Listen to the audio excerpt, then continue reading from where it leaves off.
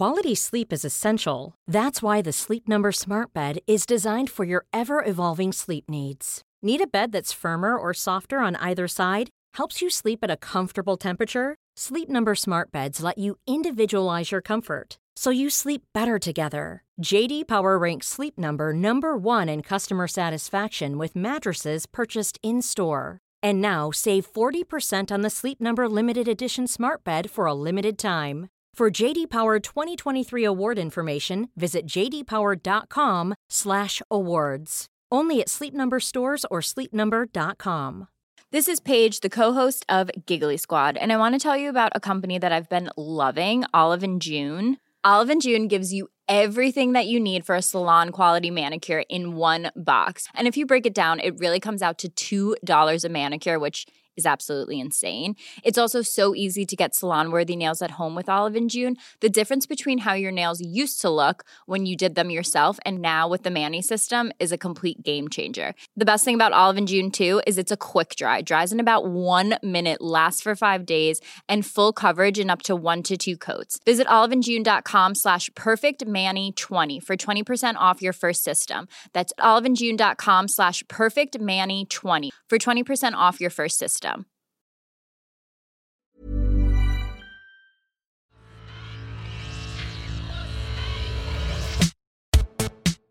I'm Jeremy Cliff in Berlin.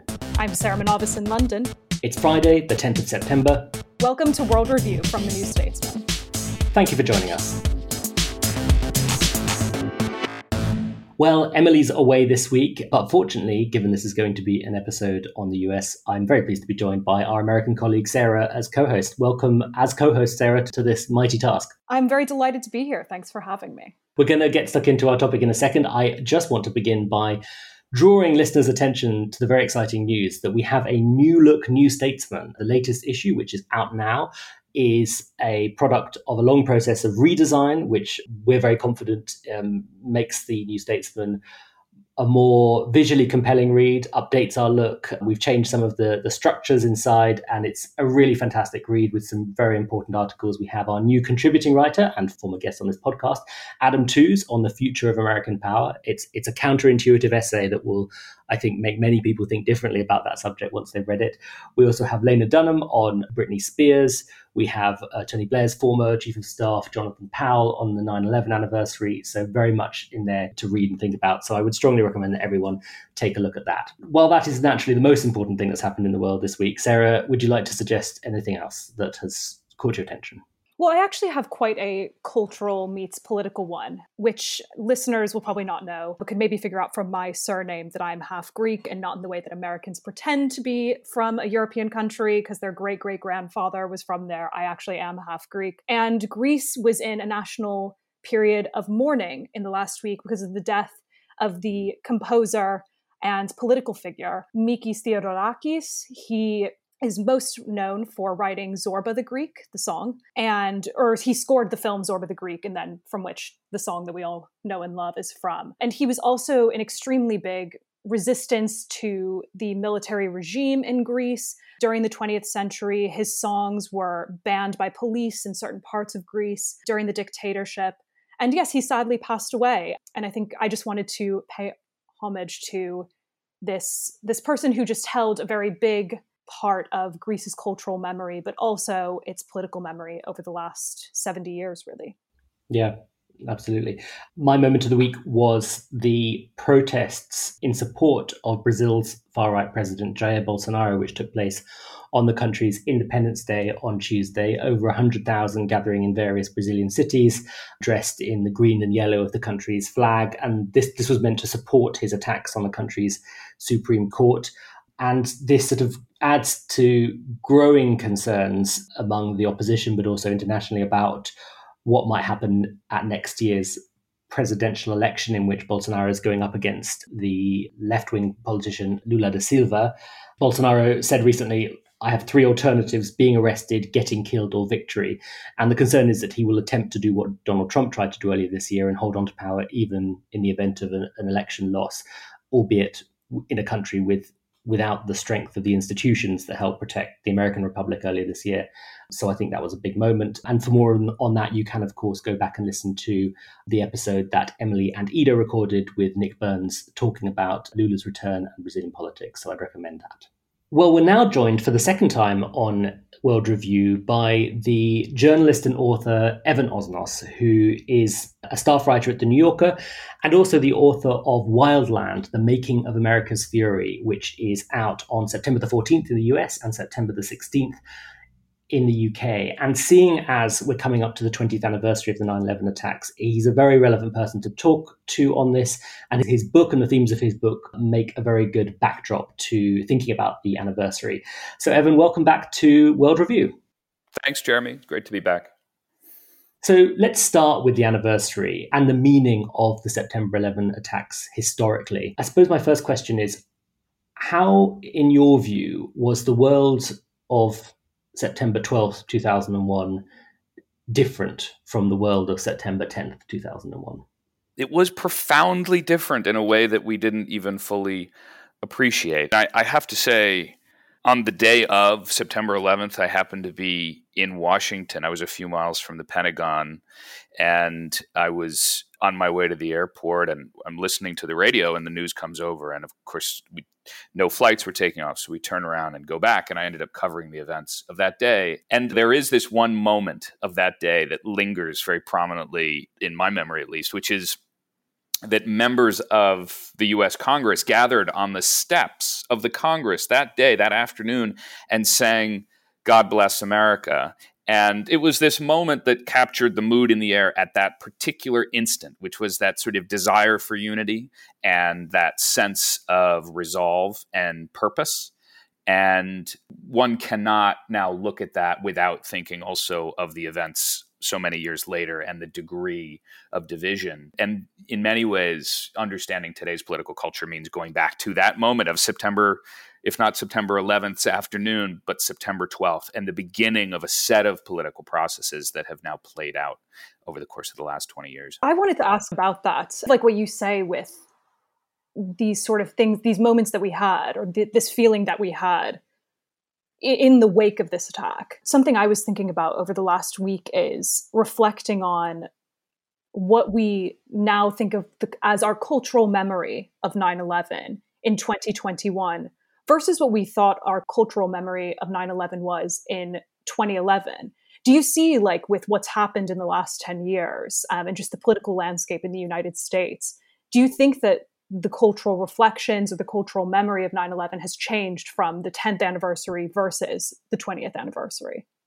Yes, actually. And I think I would actually argue that it's become a more productive conversation this time around at the 20th and the 10th. And what I mean is, I've been struck already as we get into this moment.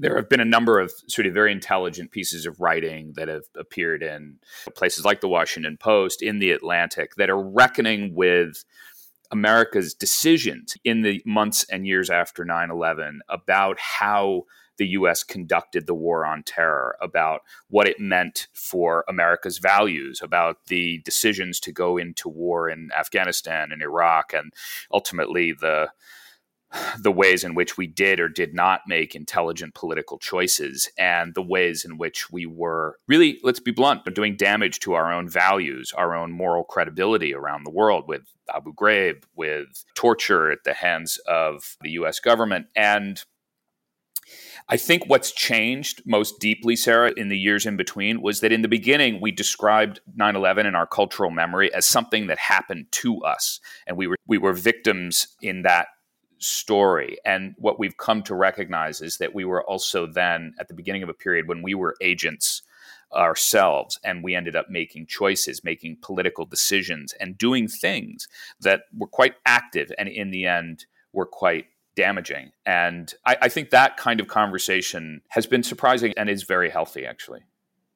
I wonder to what extent the memory of 9/11 is turning into part of history, because one of the striking things about the coverage, and you mentioned some of this, Evan, is the reminder of the families still grieving, the lives still transformed, the raw wounds of something that happened those 2 decades ago.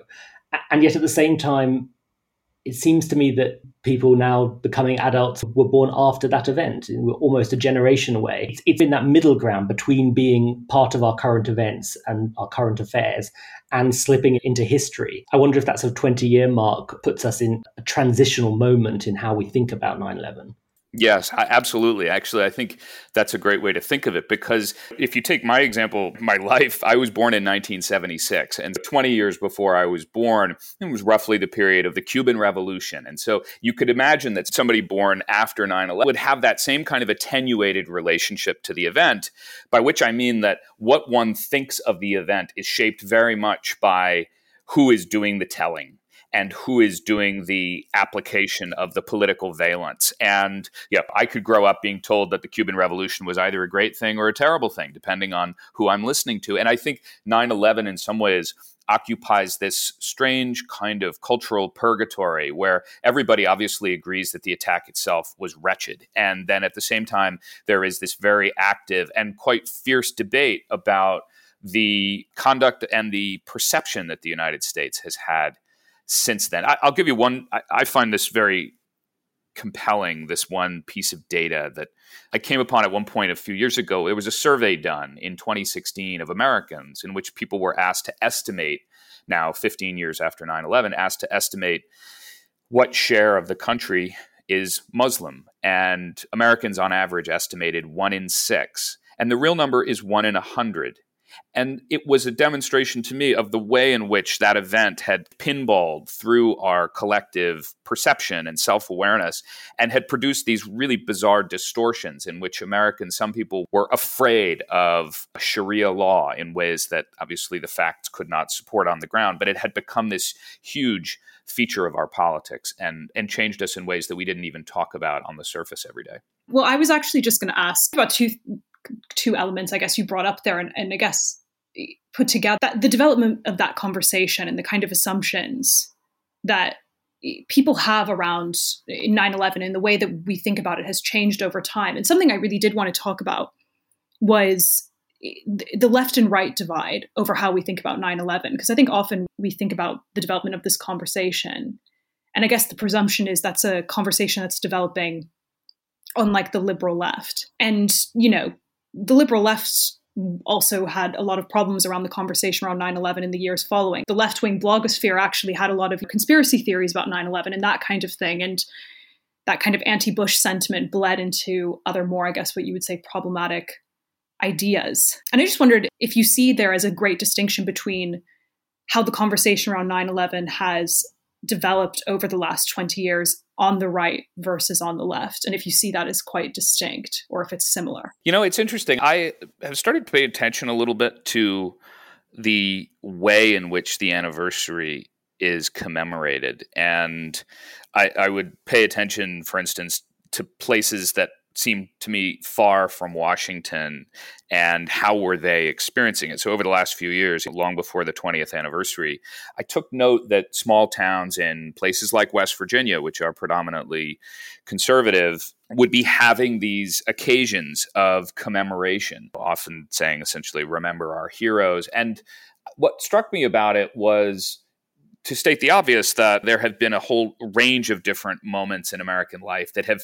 on a sheer numerical basis, taken much more American life, particularly during the pandemic. But that event resides in the memory, particularly among conservative Americans, as a period in which the United States was summoned to its full powers. And that's obviously very different than how it feels on the left, which is that I think the view by and large is that the U.S. after 9/11 unleashed some of its own political demons, that the instincts that we have towards militarism or towards abuses of power or towards discrimination, that those suddenly were given full reign. And you don't hear that actually on the right. You hear that this was a period in which the United States rose to the challenge. So what I think is fascinating about this, and you've hit on something important, Sarah, which is that I think actually, even if there had not been September 11th, if there had not been those attacks, that the cultural forces that were leading to this kind of bisection of the culture were going to present themselves one way or another. And it happened to be that it was refracted through that event, but that was never necessary. I think something else would have happened that would have led us into this period in which we have such a clear parting of the paths. That is really interesting in that I don't mean to move the conversation on from 9/11, but even just thinking about your book and thinking about the Capitol Hill riots in January. Yeah. I think it is sometimes hard for people maybe to think about the fact that those two things have a link, and that link maybe being, and maybe I'm misrepresenting your book, but that there was that cultural momentum, whether or not 9/11 was going to happen. And that's something I have been having conversations about, the legacy of conspiracy theories about 9/11 and that impact on modern American culture now for the last few weeks. And that was the thing that pretty much everyone I spoke to said was 9/11 sure did help encourage those elements of the culture that were maybe under the surface or not quite as prominent come out, but that they were there and they were going to be coming out anyways. I totally agree with that. I think one of the things that I came to realize as I worked on the book was this sense that there are these moments like 9/11 or the election of Donald Trump as president that become locations in our memory or our understanding of how things happen.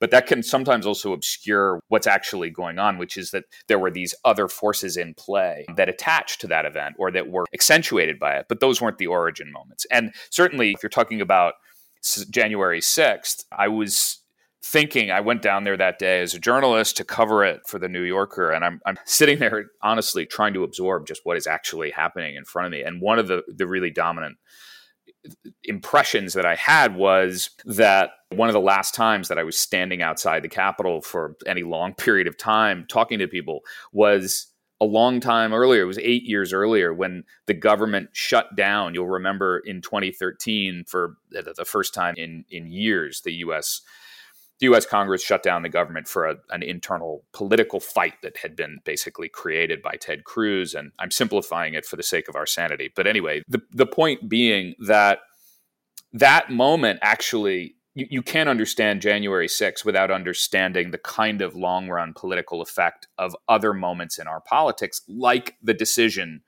to shut down the government for the sake of essentially a moment of political vanity and campaign fundraising. And that kind of thing was contributing to this broadening cynicism in our politics. And it was both a sign of it and I think also a contributor to it.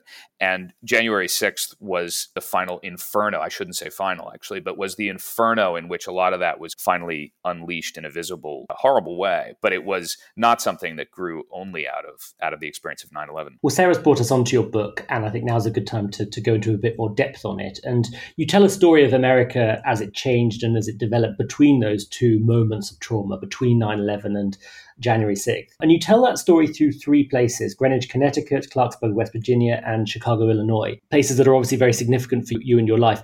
Talk to us about those places and what your engagement with them revealed over the course of writing this. I've lived in each of those three places. It's why I chose them, because my sense was I could only really measure any change over time if I knew what they had been before, rather than just parachute in for the first time. Greenwich, Connecticut is a suburb of New York City, obviously a very prosperous place. It has been really since the Industrial Revolution, but one of the things that is quite apparent and really dramatic over the last 20 years has been the degree to which it has just raced ahead in income terms from the rest of the United States. In very concrete terms, over the last 20 years, the growth of the hedge fund industry has been felt very visibly in Greenwich. It's nicknamed the hedge fund capital of the world. And at one point, there was a ranking of the 20 biggest hedge fund managers in the United States who made, on average, about $207 million in the previous year. Not over the course of their whole careers, but literally in 1 year, they'd made that much. And 10 out of the 25 lived in my town. And so I wanted to understand what I could gather about the effect of what we often talk about people being left behind, but actually, if you want to understand income inequality in the United States and the effects of it, you really actually have to focus on those who raced ahead. And Greenwich helped me do that. I wrote about Clarksburg, West Virginia as well, because Clarksburg is a small city in the northern part of the state. It was my first job out of college. I worked at a little newspaper in Clarksburg called the Exponent Telegram. And the thing that is really noticeable is when I was there when I arrived in 1999, it was entirely Democratic, big D Democratic territory. The whole congressional delegation was Democrats. People still hung pictures of FDR on their living room walls. He had helped West Virginia to a great degree during the Great Depression, and there was this long feeling of gratitude, and that has just flipped entirely on its head. West Virginia is now arguably the most reliable Republican territory. This has happened just all in the course of 20 years.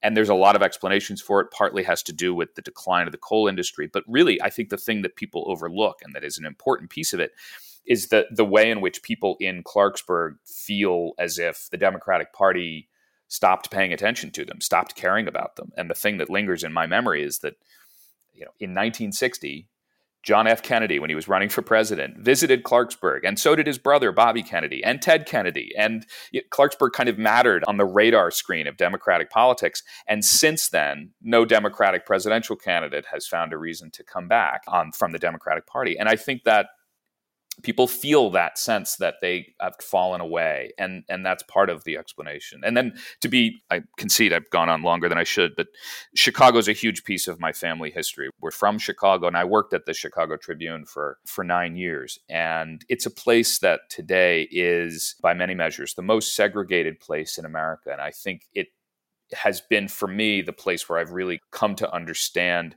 how the effects of that racial segregation is felt across all measures of human experience, across education, health, and of course, wealth. And I've written about the ways in which that has been experienced in predominantly Black neighborhoods in Chicago, but really through individual lives. And that's how I chose those three places, and why I hope that if you put them together, you can get a portrait of America today.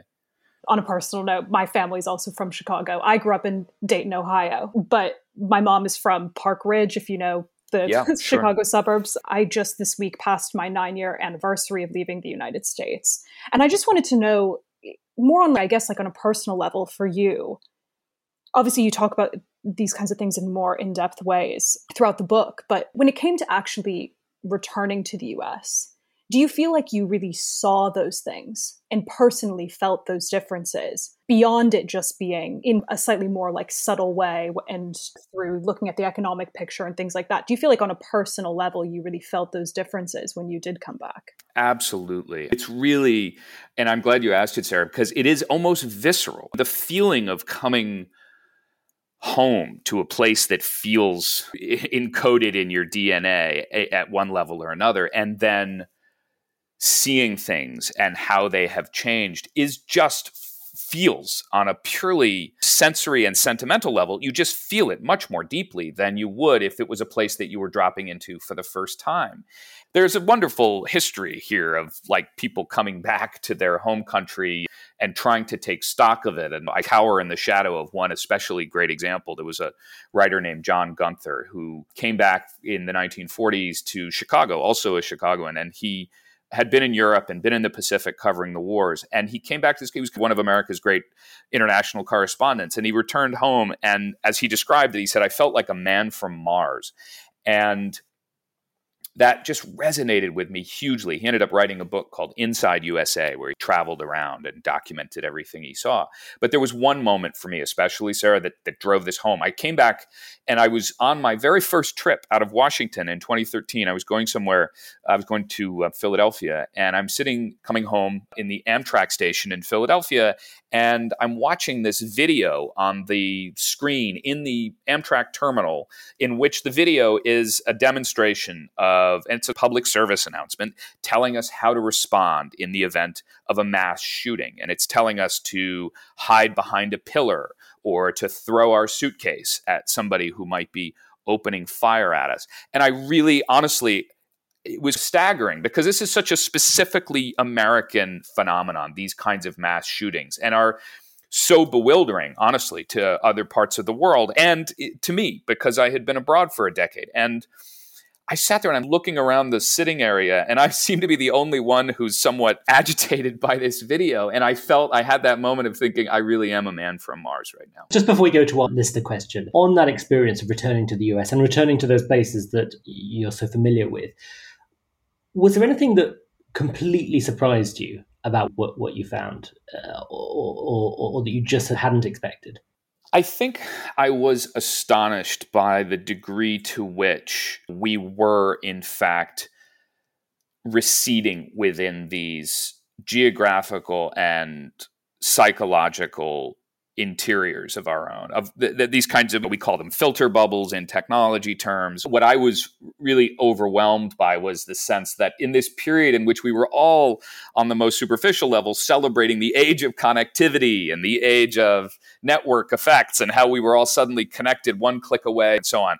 And since then, of course, we've all taken a much more sort of gimlet-eyed approach to that period of technological connection, but it was extraordinarily visible when I came back to the US in 2013 to feel the way in which segregation of the mind and of the experience was one of the dominant features that I saw. I was within vulnerable communities, particularly communities of color, and I saw it also in the wealthiest places in the country, that people were facing, sometimes despite their best efforts, but were receding inward because of all of these underlying political and economic forces. And I think that became the subtext for what I was seeking to write, was this segregation of the mind and how it was that this came to be.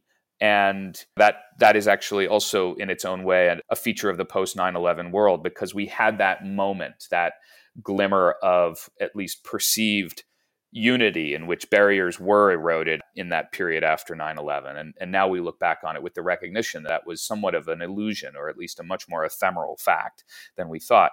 And that, for me, I've been reckoning with it ever since. I actually did want to ask something before we move on to the listener question, which is, I think maybe 10 years ago, or maybe a little bit more than 10 years ago, I think there was this idea, maybe you could actually say even before 9/11, and 9/11 is where you see a shift, maybe like in the Obama era, there was this kind of idea, I think, in American minds, and especially on the American left, the liberal left at least, that there was an inevitability of social progress, of liberal, progressive ideas that were just always going to be moving in that direction.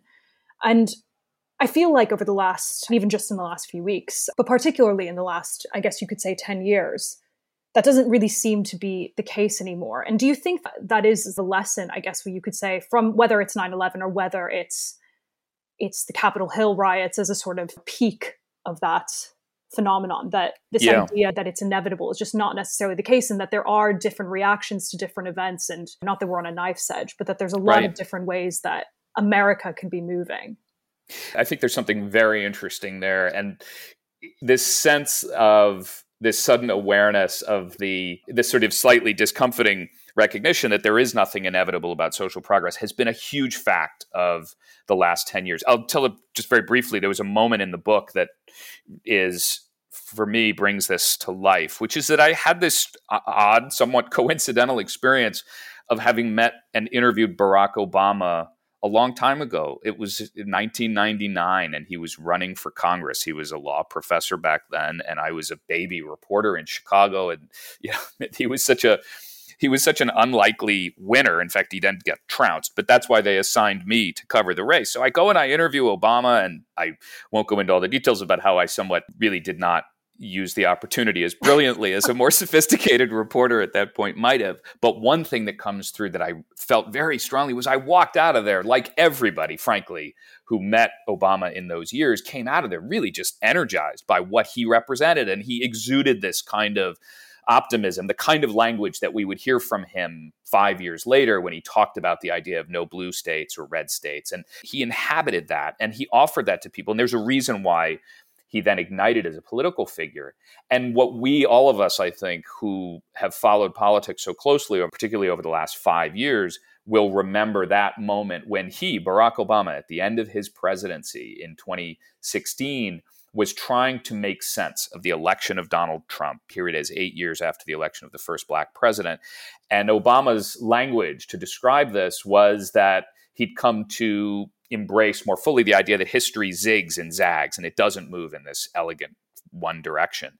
And that can either sound like an admission, a sort of concession to failure, or it can be a way of sustaining yourself in the darker moments. And I've tried to hold that in my mind over the last few years as things have gotten very dark at some moments. And then this will be a radical conclusion to mention to you both, which is I actually come out of this project feeling quite optimistic because I am struck by the degree to which the pendulum really does swing. And it doesn't swing by itself. It has to be pushed. And sometimes it's pushed by very bad actors in a direction against progress. But it does swing. It is this one feature of American political history is that we have this sort of irascible tendency for self-correction. And it doesn't always work perfectly, but there are moments where we find our way back to the path.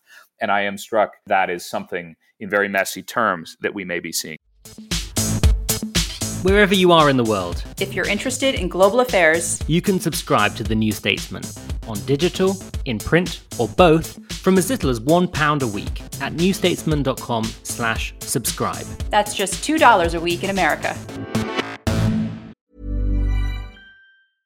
Quality sleep is essential. That's why the Sleep Number Smart Bed is designed for your ever-evolving sleep needs. Need a bed that's firmer or softer on either side? Helps you sleep at a comfortable temperature? Sleep Number Smart Beds let you individualize your comfort, so you sleep better together. J.D. Power ranks Sleep Number number 1 in customer satisfaction with mattresses purchased in-store. And now save 40% on the Sleep Number Limited Edition Smart Bed for a limited time. For J.D. Power 2023 award information, visit jdpower.com/awards. Only at Sleep Number stores or sleepnumber.com.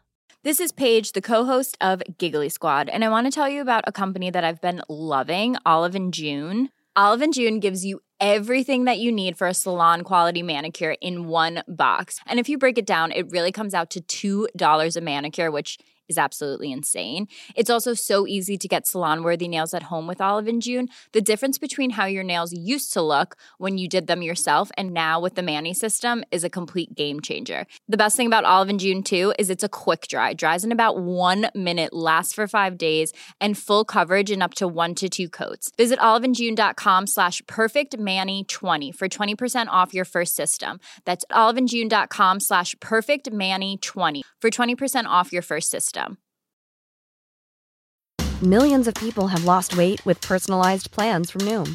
Like Evan, who can't stand salads and still lost 50 pounds. Salads generally for most people are the easy button, right? For me, that wasn't an option. I never really was a salad guy. That's just not who I am. But Noom worked for me. Get your personalized plan today at Noom.com. Real Noom user compensated to provide their story. In 4 weeks, the typical Noom user can expect to lose 1 to 2 pounds per week. Individual results may vary.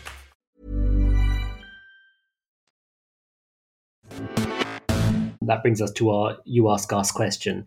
And this week it goes as follows. What do you think the chances are of a Trump-style president coming back to power in the near future? Obviously very relevant to the idea that the pendulum might swing back once more in a darker direction, particularly from the time you spent traveling the country, going to areas that voted Trump. What do you make of that? I think the chances are high. And it worries me greatly. I think the reason why I say that is that the features that made him president were only partly specific to him. The fact that he had this pre-existing television celebrity, the fact that he has this kind of, I'd call it a kind of sulfurous charisma that allows him to say whatever he wants and have people believe it. I think that is Trumpian, but the elements that created his moment, meaning radical income inequality of a kind we haven't seen in generations, meaning the sense of, particularly among conservative white Americans in parts of the country, that they are losing, quote unquote, their way of life. That perception, that is still there, and it's getting more acute. And I think those phenomena are driving the possibility for a political opportunist, and we may not even know his or her name yet, to seize on that and to assemble those pieces again. And Donald Trump may well run again in 2024. It's the only thing he seems to have going for him now. And yet he might lose. But I think we need to be alert to the possibility that the underlying forces that created him are still very present in American life. Sarah, particularly coming from such a crucial swing state as Ohio, what's your view on that? Well, this is the thing is I agree with Evan, and I think it's really important to point out those underlying things versus I think it's very easy to get into a conversation that looks at Trump in a much more surfacey way, I think the celebrity element is important, but almost just looking at it from a celebrity perspective, a sort of very fittingly an unstatesmanlike character. And I think that's where people will go, oh, are we going to have The Rock as president? Are we going to have Joe Rogan as president? And I think I don't think that is the kind of president we're going to have when we say a president like Trump. I think there's always a chance there could be a celebrity, but I think, like Evan pointed out, like Trump was a very specific kind of celebrity. The fact that he had this kind of like mass, the television audience that went across demographics, the fact that he's always been like this and has always been this political voice. He's the founder, the spearheader of the Obama birther movement. But I don't think it's his celebrity necessarily. I think it's more about those forces that are at play, the fact that he can appeal to them, and that it doesn't have to be a celebrity that fills that position. But also, I don't think it's necessarily going to be someone like another politician. I don't think Ted Cruz, for example, or Mike Pence, these extreme politicians, they don't fill that brief. But yeah, I think it is almost inevitable that we'll have probably a nominee. I don't know if I may be being a little bit too strong in saying that, but that looks something like Donald Trump, but at least candidates that gain a lot of popularity in that. I think we've actually ended up talking ourselves to what is, to my mind, has been like the core idea behind this book. I started this with this parable about the idea that there is always the possibility for a wildfire.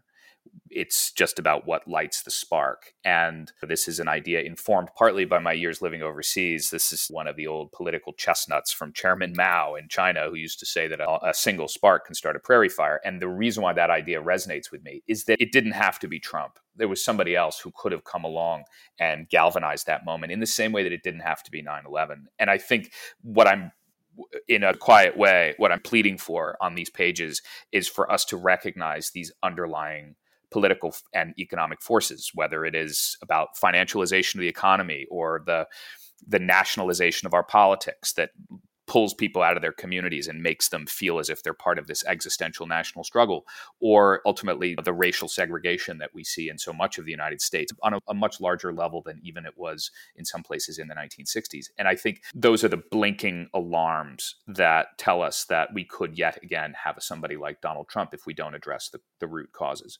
And that wildfire metaphor seems to have run all the way through this conversation. It didn't have to be 9/11, as you put it like that. The forces that were unleashed there were building already. It didn't have to be January the 1st and the Capitol on that particular day. It didn't have to be Donald Trump. I think it's a very neat way of visualizing these, as you say, these underlying forces. Yeah, absolutely. One quick observation just from here in Europe is that certainly here, it is often brought up in conversations about the transatlantic relationship that Europe should be prepared for the possibility the US once more returns to a kind of America first type president, leading to a lot of hedging in the sort of geopolitical decisions that Europe is making, which isn't, of course, to say that Europe is immune from this sort of thing. We have our own Trumps, we have Viktor Orban, among others. But it's interesting how much that's become baked into the assumptions about the future of the US. I think I'm going to test both my musical and physics knowledge here, but the image that comes to mind is that as the pendulum swings in American politics and it is getting like a metronome effect, that we come to assume that there will be this dramatic counter-reaction to whatever the moment is. And I feel that when I talk to European friends about the way that American politics is moving, there is this general assumption that for every action, there's going to be an equal and perhaps even more violent reaction. And I think that's accurate, actually. Those seem to be two powerful images to end on, the wildfire and the swinging pendulum. With that, we come to our final section in which we look ahead to the world over the next week or so. Evan, as you're our guest, why don't you go first? What are you looking ahead to at the moment? Yeah, I'm looking... Which is probably quite a big moment for you.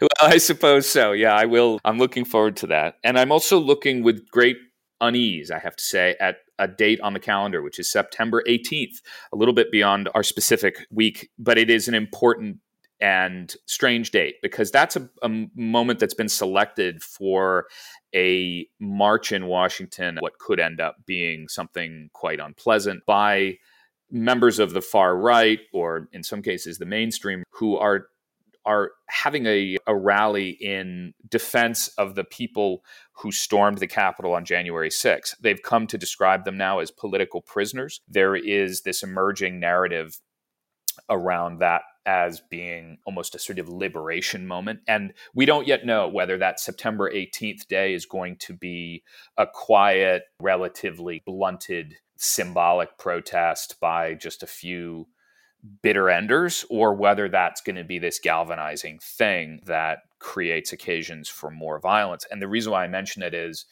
even if it's not huge, if it has moments of unrest, that is continuing this kind of beginning to build this cultural history that started on January 6th in some ways. And I think we three may find ourselves in conversation 20 years from now asking about the 20th anniversary of January 6th and what we draw from it. And so I'm thinking about that occasion on the 18th as a first test case for that. Definitely worth watching that. Sarah, what about you? Well, after this sobering and enlightening conversation, I think I've picked perhaps what's the stupidest event I could have pulled out of thin air for this section of the podcast. But I am still interested in it for some serious and some unserious reasons. But Donald Trump is making his first appearance, or not first appearance, but first mainstream debut, I feel like, since leaving office, in a way that looks like how Trump was before his presidency, essentially, on 9/11, rather than going to a memorial or doing anything remotely respectful, he's going to be calling a boxing match at the Hard Rock Hotel in Florida. And again, I know this is an absolutely absurd thing to be talking about. Can I intervene to applaud your choice? Because I think what you identified, by the way, Sarah, is something that is this kind of antic and tragic fusion of entertainment culture and political culture, which is something that is like, you cannot understand our politics without acknowledging that bizarre fusion. And he is just elevating it to its most cartoonish expression. But I think we all have to take note of it in a sad way. And this is the thing. And I think there's obviously a lot of value in ignoring what Trump is doing. But I do think that there is, because, as you say, I don't think he's actually going to go away, at least not for a while. I don't know how many years or months or decades that will be. But yeah, I think that why I'm talking about this on a more serious point is that there is this sort of ridiculous nature in American politics that existed before Trump, but of course Trump epitomizes better than anybody else ever has. And I think this is really it. And he used to do boxing matches or participate in boxing matches quite regularly in the noughties and early 2010s, if I'm remembering that rightly. And I think it is a very interesting element of that part of that kind of right-wing thinking that he represents, which is this sort of feigning of respect for things when deep down it is all a little bit of a game to you and it's all a little bit of a joke.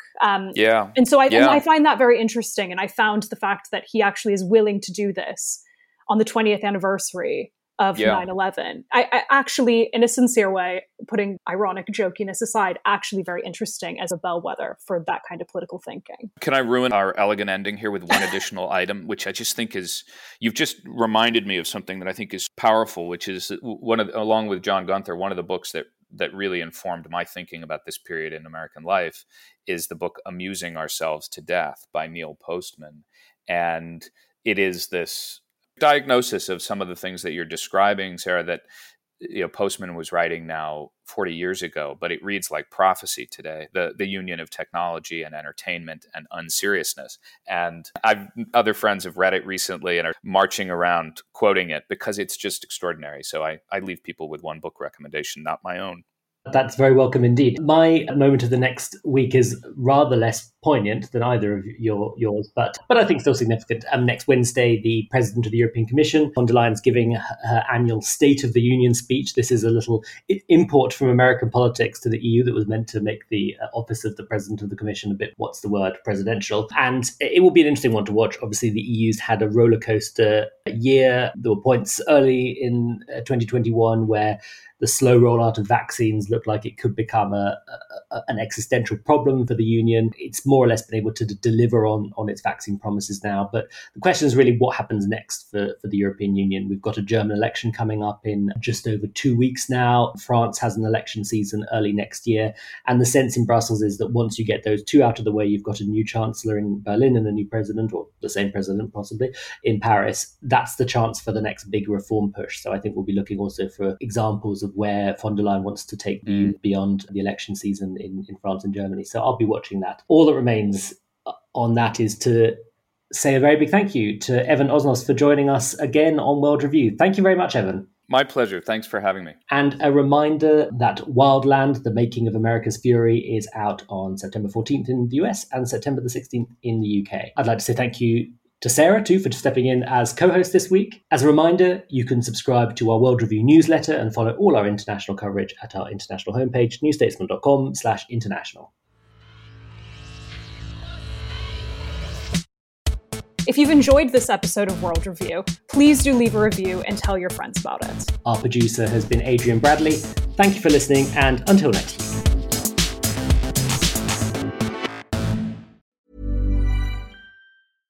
Trust in politics is broken, so can we get UK politics working again? That was the last time we were happy. 2012. I'm Beth Rigby, Sky's political editor. Join me every week with Labour's Jess Phillips and Conservative peer Ruth Davidson for some electoral dysfunction. This idea of nuance has completely left politics. Yeah. Together, we'll focus on the policies that could deliver political satisfaction. Follow Electoral Dysfunction wherever you get your podcasts.